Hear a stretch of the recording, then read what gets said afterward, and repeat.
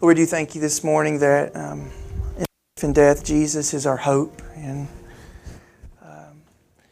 Lord, we can say thank you that Jesus is our hope in the midst of sickness, in the midst of political turmoil and so much division in government and so much wickedness in government and so much going on in our time that makes us scratch our heads, Lord, and just wonder what's happening. Lord, we can know that You're in control and Jesus is King and Jesus will return. So thank You for that enduring hope we have as believers. Lord, I do lift up those sick among us. I lift up Kay's daughter, Lori, who was just diagnosed with coronavirus. We pray for a quick healing for her and her family would remain healthy as well, Lord. And so we just pray You would be with those who aren't with us this morning, Lord.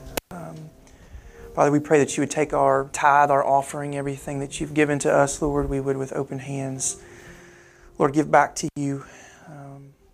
And know, Lord, that in all things You are our keeper and You are our provider, Lord. So we just pray You prepare us to further hear from You, further be changed by the power of Your word. We pray that in Jesus' name. Amen.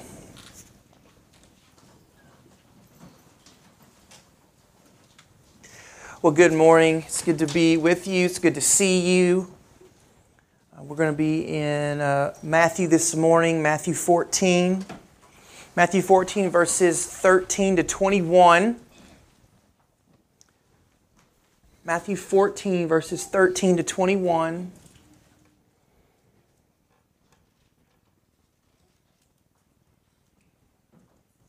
Very popular passage, but I want us to consider it as we keep pressing on here.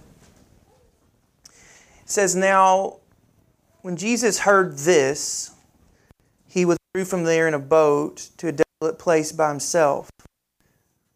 When the crowds heard it, they followed Him on foot from the towns. When He went ashore, He saw a great crowd, and He had compassion on them and healed their sick. Now when it was evening, the disciples came to Him and said, 'This is a desolate place, and the day is now over. Send the crowds away to go into the villages and buy food for themselves.' But Jesus said, 'They need not go away. You give them something to eat.' They said to Him, 'We have only 5 loaves here and 2 fish.' And He said, 'Bring them here to me.'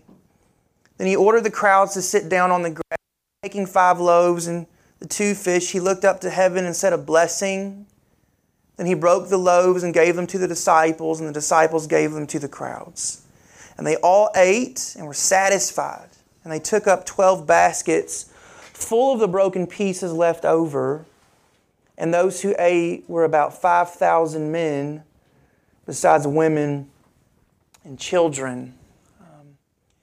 If you read anything in the news lately, you've seen what's happened with Hurricane Eta in South America, especially in Nicaragua, Honduras, Guatemala.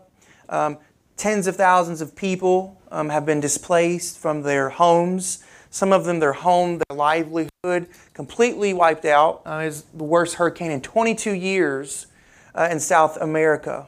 I was listening to a news reporter say because the water's standing and it's not going away, the risk of cholera and yellow fever is very likely to start spreading. And he said really for a lot of these people, the only thing they're going to be able to do is migrate north to Mexico and just see if they can start a new life. So there's no one there to help them. And I think that feels very foreign for us as Americans. It's like, well, we got, government and money and stuff and people help and things like that happen in America. But could you imagine being one of a large crowd and there's no one there to help? There's really no one there to show compassion. You are literally destitute. And the crowds come to Jesus, I want us to see in this passage this morning. They come because they need. And you need. You may not need as badly as those in South America right now, but you need. You have needs. We talked about that in our prayers this morning. People are sick. People are hurting. Deeper beyond your physical needs, you have spiritual needs and hurts. probably, usually, even the ones we don't realize we have, we need help in body and soul. So what kind of Christ will they find? Will they find a Christ who can help? Will you and I find a Christ who can help for all that we need? For all that we need. Look back at verse 13. It says, "Now when Jesus heard this, he withdrew from there in a boat to a desolate place by himself. When the crowds heard it, they followed him on foot from the towns. And when he went ashore, he saw a great crowd, and he had compassion on them and healed their sick." Now what's the this? When Jesus heard this? Well, what had just happened is John the Baptist, Jesus' cousin, has been beheaded by King Herod. Okay, so if you know that story, King Herod got into an adulterous relationship with his brother's sister.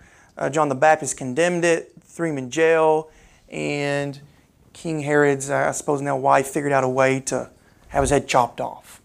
Okay, so John the Baptist is freaked out. He thinks, is this John the Baptist raised from the dead? If not, who is this Jesus? So he's getting really worried about who Jesus is. He's getting curious. So that's one reason that when Jesus hears this, it says he goes out to the desolate place. Here's the second reason why Jesus goes out to the desolate place. And we've talked about this before. The beauty of the desolate place for the Christian. The beauty of the desolate place is that there are no distractions there. There aren't the pressing needs of the day. There's not the troubles of others who need our assistance. There's not the worries of life in the desolate place. There is in the desolate place time to regroup with the Lord and be strengthened and empowered. So Jesus is tactfully staying away from King Herod's dominion, but He's also leading His disciples to do what Christ Himself needed to do often in ministry, and that was get in the desolate place alone with the Lord. Surely they were all exhausted from such great ministry. But they don't get the rest. They don't get it. Jesus and the disciples went by boat to this desolate place, but the crowds found out they went there and they go by foot.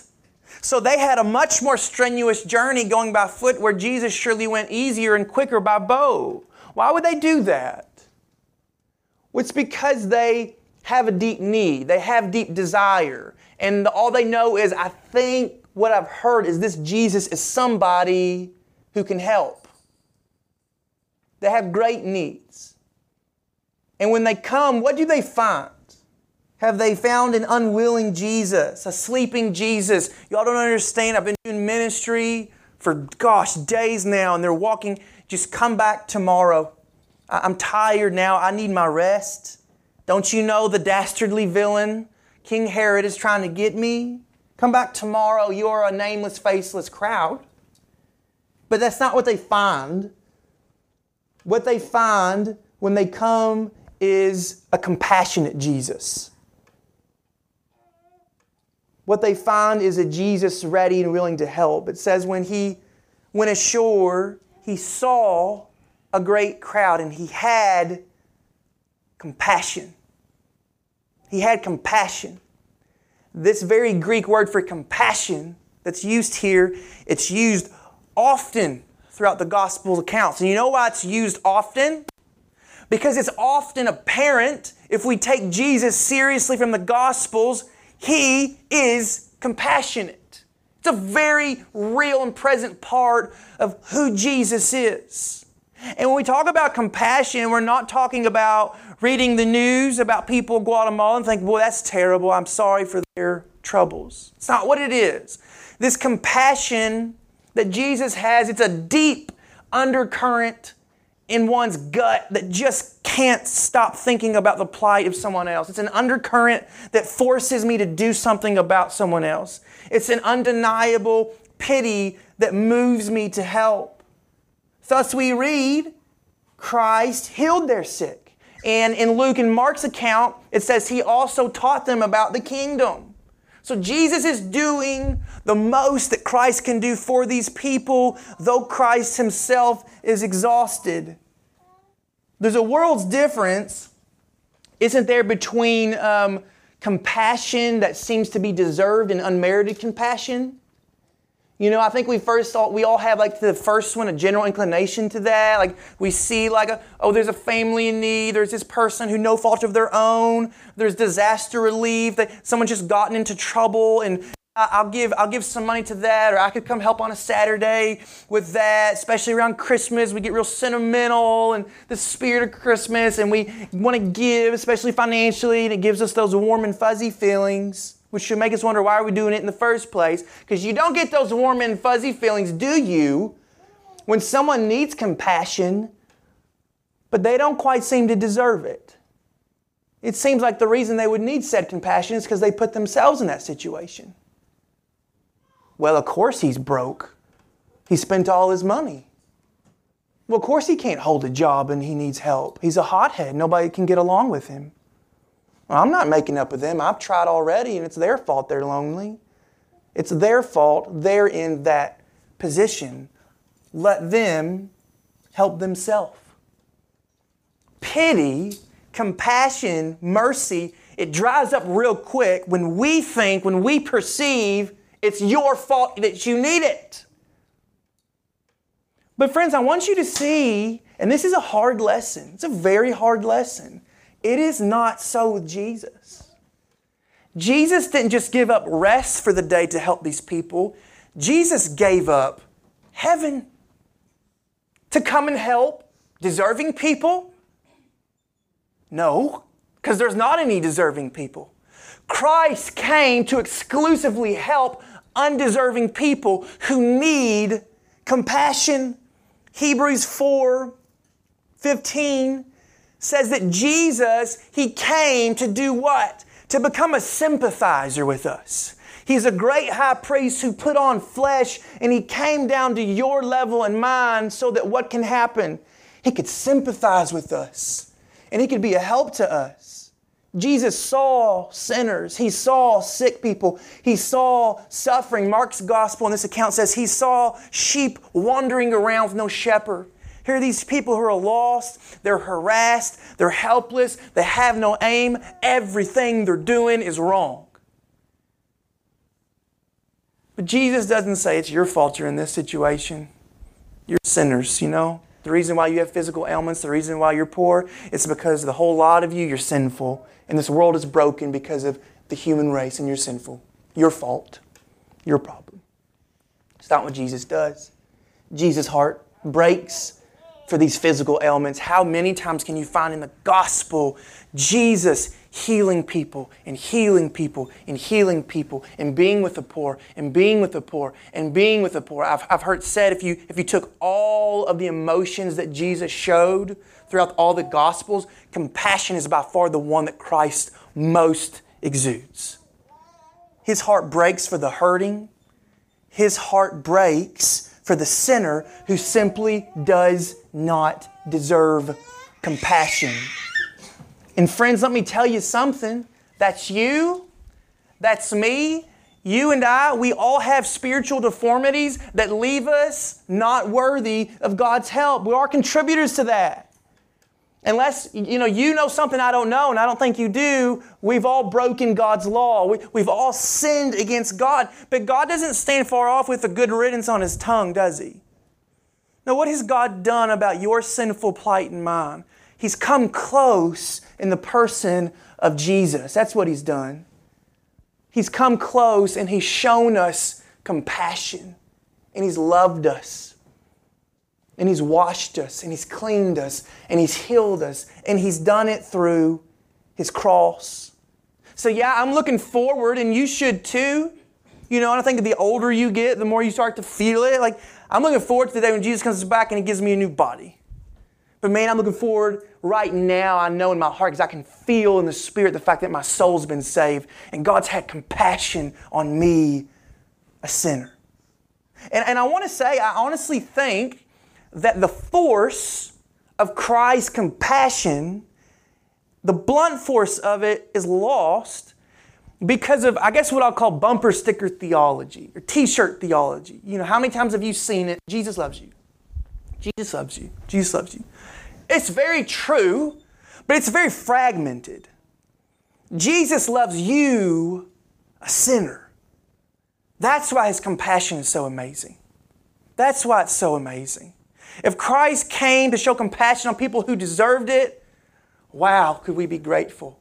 But to consider the fact that, friends, we are the least deserving in God's sight of nearness of Christ, much less His spilled blood, that should lead us to absolute worship every day. I mean, if we began, which we don't do, if we could begin to even scratch the surface of how sinful we are, of how deserving we are, oh, how we could really begin to worship God in amazement at how compassionate He has been to us.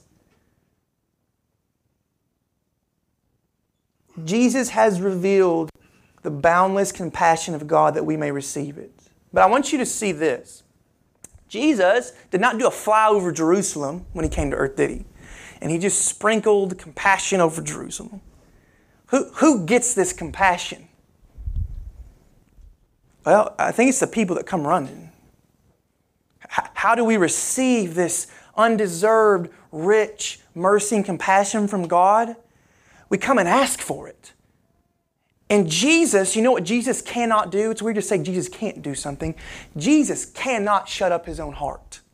He cannot stop compassion from flowing to those who say, Jesus, I don't deserve it, but I'm sick.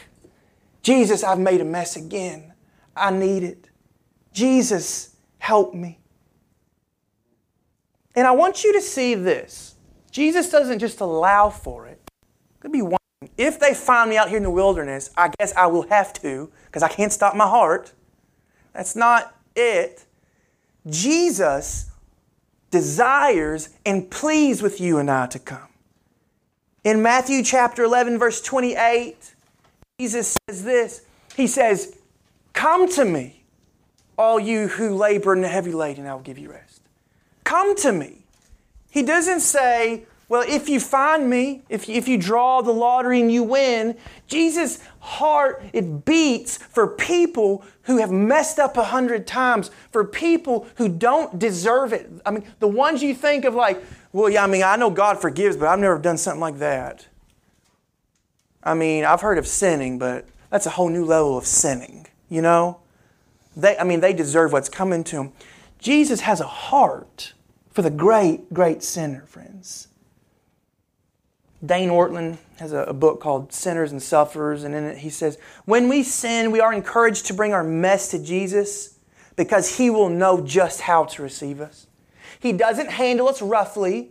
He doesn't scowl and scold. He doesn't lash out the way many of our parents did.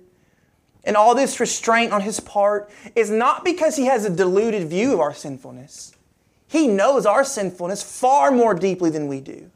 Indeed, we are aware of just the tip of the iceberg of our depravity, even in our most searching moments of self-knowledge. His restraint simply flows from His tender heart for His people. He deals gently with us. Jesus has a tender heart for the sinner, friends. And we think, I don't know, that sounds too good to be true. Well, let me give you some good news this morning. Jesus indiscriminately hates all sin. Doesn't discriminate. So if He equally hates all sin, know that His cross completely atoned for all sin. All right? If you come to Jesus, you will not get what you deserve. You will get what you don't deserve. You will get compassion because Christ is so strong and powerful and God hates sin so much. He saw to it that the blood of Christ covered over all sin. So all the sin you think would keep you from Christ and all the compassion you don't deserve, Jesus already paid for it on His cross. You want justice? I think sometimes we want, well, I want justice. Even from me. I don't deserve to get away with nothing. Okay? Look at the cross. And there you see justice. You see God put the weight of everything you deserve for all your sins on Jesus. Here's something interesting. In Hebrews 5:2, it says that a high priest in Old Testament times, a high priest could deal gently with the ignorant and wayward sinner. So there were sacrificial laws for, okay, if you committed a sin accidentally, you didn't realize you did it, there were sacrifices for that. But then there are wayward. Now that word wayward in Old Testament vernacular, it means high-handed. So like when David, after he had sinned with Bathsheba, he says, Lord, keep me from presumptuous sins. Same words. It means intentional. So in other words, the Hebrew writer is saying Jesus, the perfect high priest, He doesn't just know how to deal gently with people who sin accidentally. Jesus knows how to people who sin and do it on purpose. He knows how to deal with hardcore sinners. He loves them in their wandering. He loves them in their waywardness. And He calls them and welcomes them back if they would come. And you go, I don't know. I don't know. Friends, grace is a scandalous thing. That's why it's the scandal of the cross of Christ. Because you and I, we are forgiven and treated as if we never once sinned, and Christ bared the weight of it. And all we can say is, that's amazing grace. That is amazing grace. I told you that word is all over the New Testament. You know, in the story of the prodigal son, when that son had sinned hard, right? He didn't just go off. I mean, he sinned hard. He blew it all. And yet, it says when he's coming over the hill and his father sees him, what does it say? His father's ready to browbeat him, give him a good talking to. It's not what it says. It's the very same Greek word. It says he felt compassion for this gone too far, sinned too much son. I want to ask us this morning, are we compassionate? Are we compassionate? And boy, could we just sit and think about that in the context of so many relationships, starting in our homes. Are we compassionate with our children when they don't listen the 17th time? Are we compassionate with coworkers who drive us crazy? And you know what? Maybe I don't know this person well. Maybe this person deserves a little more pity, or maybe they don't deserve a little more pity. Do we bear with? And this reminds me, I think it's very akin to Paul in Corinthians saying, love is not easily offended. You know, I think a compassionate person can just let hurts like, okay, I see what you've done there, but I see how God in Christ Jesus, boy, does He bear with me. So you know what? Because I have been loved that way, I have experienced that kind of compassion, and I always will, no matter what I do. So I think Jesus is calling me to be that compassionate with other people. And it's difficult. And I'm not talking about, okay, well, good, there's no consequences for doing wrong. And I'm not saying that. And the Bible's not saying that. I'm not saying that. What I'm saying is Jesus has shown you and I compassion we don't deserve. And I think if we've really experienced that, we're going to want to have that kind of compassion and pity and mercy and help for all people, especially people who don't deserve it. Second thing I want to say to you is this. Do you, in your worst of sins or small sins, run to Christ? Because I think we have a way of oh, no, I shouldn't do that, and I know I shouldn't do that, and I hate that about me, and there I've done it again. And what we don't do is immediately just run to Jesus. Like, okay, I lost my temper there, whatever. Jesus, I just did that. Jesus, I need help. Because He's not going again. He's not doing that. You and I are really good at creating a straw man Jesus, and He just has like this big wooden stick in His hand, and you do it again, see what I do. Do it again, see what I do. And Jesus is not doing that. The Scriptures say Christ lives to make intercession. As you sin, Christ is living to go before the Father on your behalf. He loves you. Will He discipline you when you need it? Yes, but Christ is not this bitter, angry master lording over you. He has compassion for you. He loves you. So run to Christ for all your sin, because you will find a welcoming, compassionate Savior. And third, I would say on this point to you, and again, I've said this before, this is something I am constantly releasing to the Lord. Shame is a very poor substitute for grace. Oh, I can't believe I did that. And you just beat yourself up. And God is not saying, wow, you're beating yourself up. You really feel bad for that one. Like, Jesus already got for it. Feel the conviction of the Spirit. Recognize something wrong.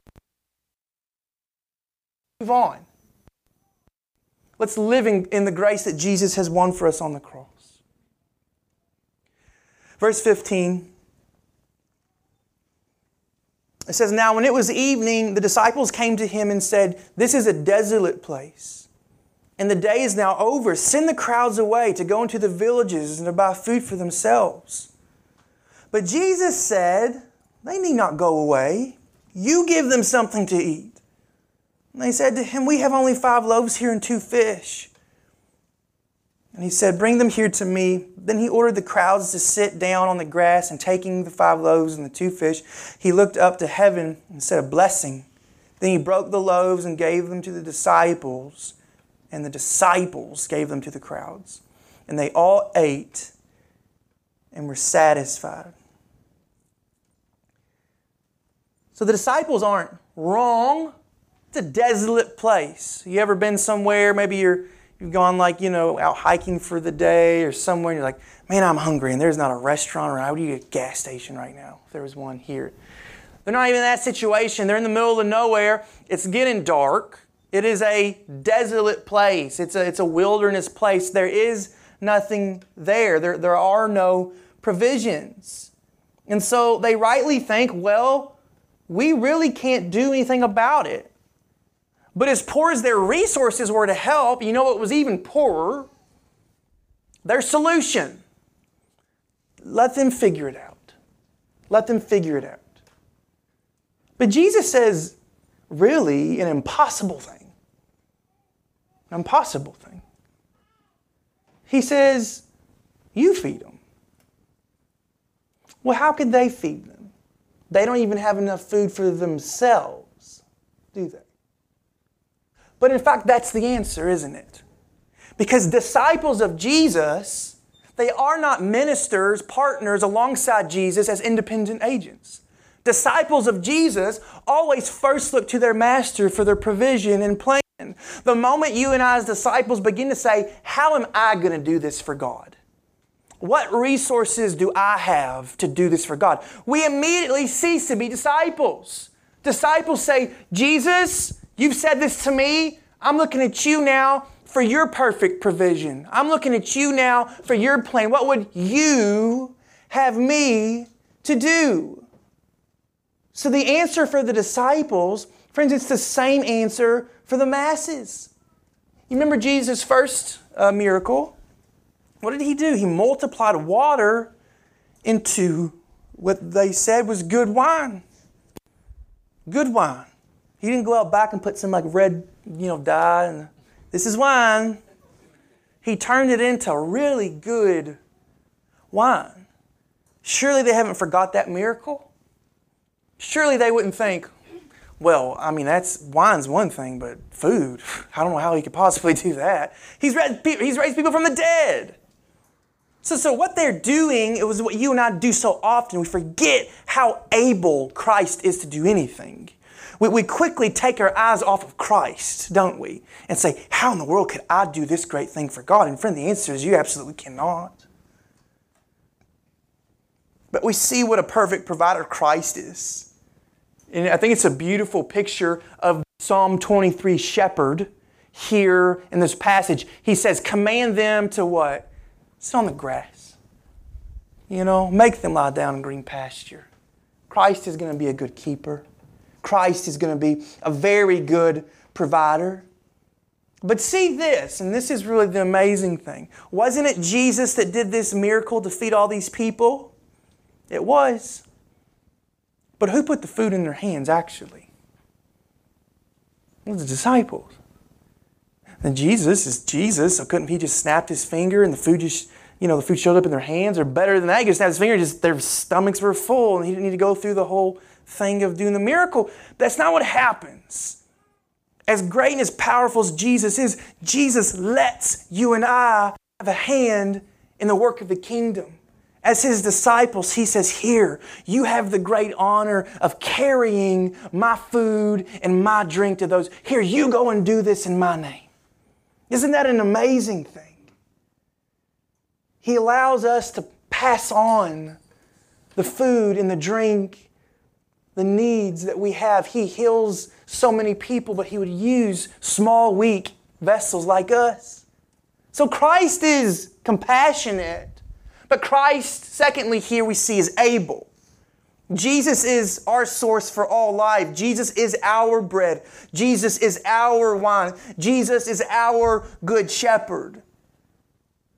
We can always know that. And it's true in temporal matters. I don't want to quickly rush to the spiritual, like let's spiritualize this, because I think let's talk about it at first. This is the physical elements here. These are people who are blind. These are people who are deaf. These are people who are starving. These are people who need help. And I think very much so, this is a call for you and I as Christians to say, one, amongst ourselves, Lord, am I, with the stuff you've given me, am I being a good steward to be a blessing to the house of God? The Apostle Paul says, do good to one another, comma, especially to the household of faith. So I'm very leery ever, and I want you to use the word own, possess. I don't think you and I own or possess anything. I think you and I are very much so stewards. Lord, you've given me what you've given me so I can turn around and say, Lord, how would you have me use what you've given me to be a blessing to my local church where I see need there? How can I care for the widow and orphan here in our space? I think that's the most important thing. But then secondly, it doesn't negate the world around us. I think that, and we've talked about that. How is the church powerful in the community it's in? It's when the church sees how well it loves one another and how well we can be salt of the earth. So we should, in the midst of loving one another, turn outward and say, okay, Lord, in this community where we live, what does it look like to be the hands of Jesus here? Where is their hurt? Where is their darkness? Lord, where is the desolate place? And how can we be a blessing in that place, Lord? Show us. And if you show us, it's probably going to be something we really can't do. So, Lord, if you're going to tell us to do it like Moses, Lord, I don't want to go if you're not going to go with me. Remember when Moses said that? Lord, I don't want to go if you're not going to go with me. Because he knew he was too small for the task. But God does call us to do that. He calls us to love people with what we have. But secondly, and it can't be left out, friends, what is it that man ultimately needs? What is the greatest need of the soul? What is salvation? What people ultimately need is the word of the gospel. And as much as you and I go and we bless with what we have, and we bless with money, and we bless with time, and we bless with help, and we should do that, and we're going to do that. What is the very best way that you and I can carry the food and the drink of heaven to people? It's the word of Christ. It's the word of the gospel. Here, literally, here in the gospel is the body of Christ. Here's the blood of Jesus. Here's the gospel. Here's salvation. Have I received the gospel? Have I heard that by faith? Did I deserve that? No, but God sent someone into my desolate place. And so what am I doing? What are we doing? Just like the disciples did here, we're saying, Lord, where's the desolate place? Where's the desolate place? I want to go, and I want to not save everybody because I can't do it. But Lord, if you just, in these weak hands, if you could just use them to pass along the body and the blood of Christ, use these hands, use this mouth to preach the gospel. Do you look upon Jesus truly as the answer for every problem in life? Because I think that we're going to have a really hard time doing that, preaching the gospel, living in Christ's name, if we think, well, Jesus is my solution, but He's not everybody's solution. I mean, yeah, I love Jesus, that's my thing, but I'm not going to press that on anybody else. Friends, you better wake up. Jesus is everything or nothing.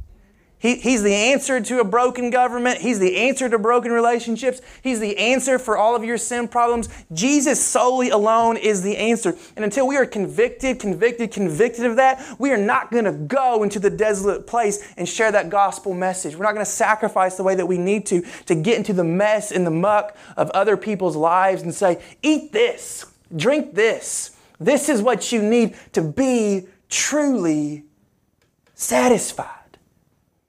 Jesus is satisfying. His love, His grace, His mercy, His compassion, knowing Him, that's what'll satisfy your soul. What's the distance between you and that desolate place? I think it's different.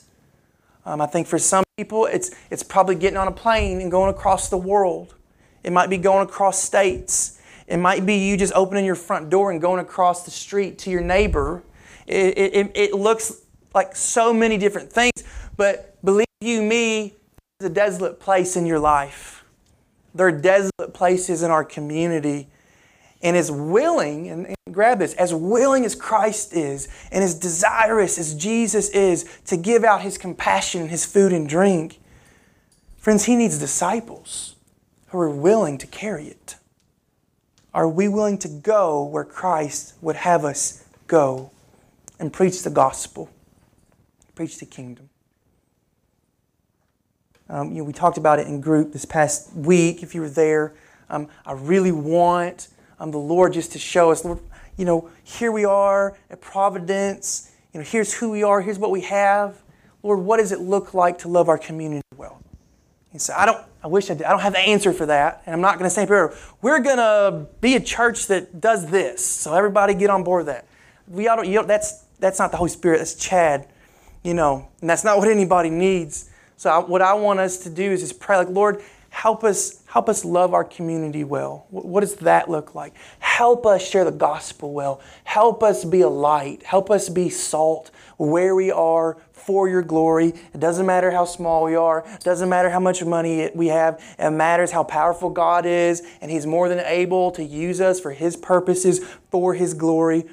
Are we willing to go? Because He's able to use us, and He wants to use us. And that's an incredible thought to think about. I went up to Kentucky this past week to buy a guitar. It was a good deal. It was in Cincinnati, so he met me and whatever. So we met way up there. And so we're going up there, and, I was like, shit, I don't know, shouldn't I? I will. So I was like, hey, before we leave in, I just want to ask you, do you know who God is? What do you believe about God and Jesus? And do you know? And he said, honestly, man, I just don't think about that stuff. He said, my mother passed away last year, and he said, I just was sitting in the funeral, just lost. He said, I don't know what to think about any of it. He's like, I know I need something, but I don't even know what it is. He's like, I know I should probably believe in that stuff. And, and so I try to share that, and you're like, are you going to eat that now? Will you drink that now? He's like, let me see. Can you do it? And he's like, well, thank you for sharing that with me. I'm like, are you hungry or aren't you hungry? I want you to be hungry. I want people to be hungry. And I drove home praying Lord, I don't want to just tell people. I want to see people eat. And I want to see people drink. And I want to see people get satisfied. And I have to constantly remind myself, it's not my business to save people, and that's hard. Because Lord, I want to see that. I want to see so many people come to faith. But here's what I've got to do. I've just got to carry the bread and the wine. I've got to carry that message and just preach it and believe that, hey, God's going to save in God's timing, and He's doing His work. Am I faithful, to do mine? Am I faithful to do mine? That's my encouragement to us this morning. Jesus is enough for all that we need. He's compassionate for you. He's compassionate for every sin. He's able to save us. He has saved us. And He wants to use us to go and to offer that to others, friends. Jesus is more than enough for all of our needs. He's more than enough. Did you notice in verse 20 and 21, it says they took up 12 baskets. How many disciples are there? And it says those who ate were about 5,000 men, besides women and children. So Jesus satisfies. It's the paradox of love, if you've ever heard that. I'm entirely satisfied, but I can't get enough. Entirely satisfied, but I can't get enough. I found it, but I'm still looking for it. I can't get enough of it. You ever gone to an expensive restaurant and it's good, but man, you don't give very much, and you're like, I'm still hungry. Friends, it doesn't happen like that with Jesus. Jesus satisfies us, but He's constantly giving us more of Him. He's constantly giving us more of Him. He's more than enough. He's enough for us. He's enough for the people in our lives. He's enough for all the nations. And guess what it is? It's all the nations that Christ wants His body and His blood and His gospel message to go to. Jesus is more than enough. So let's pray together.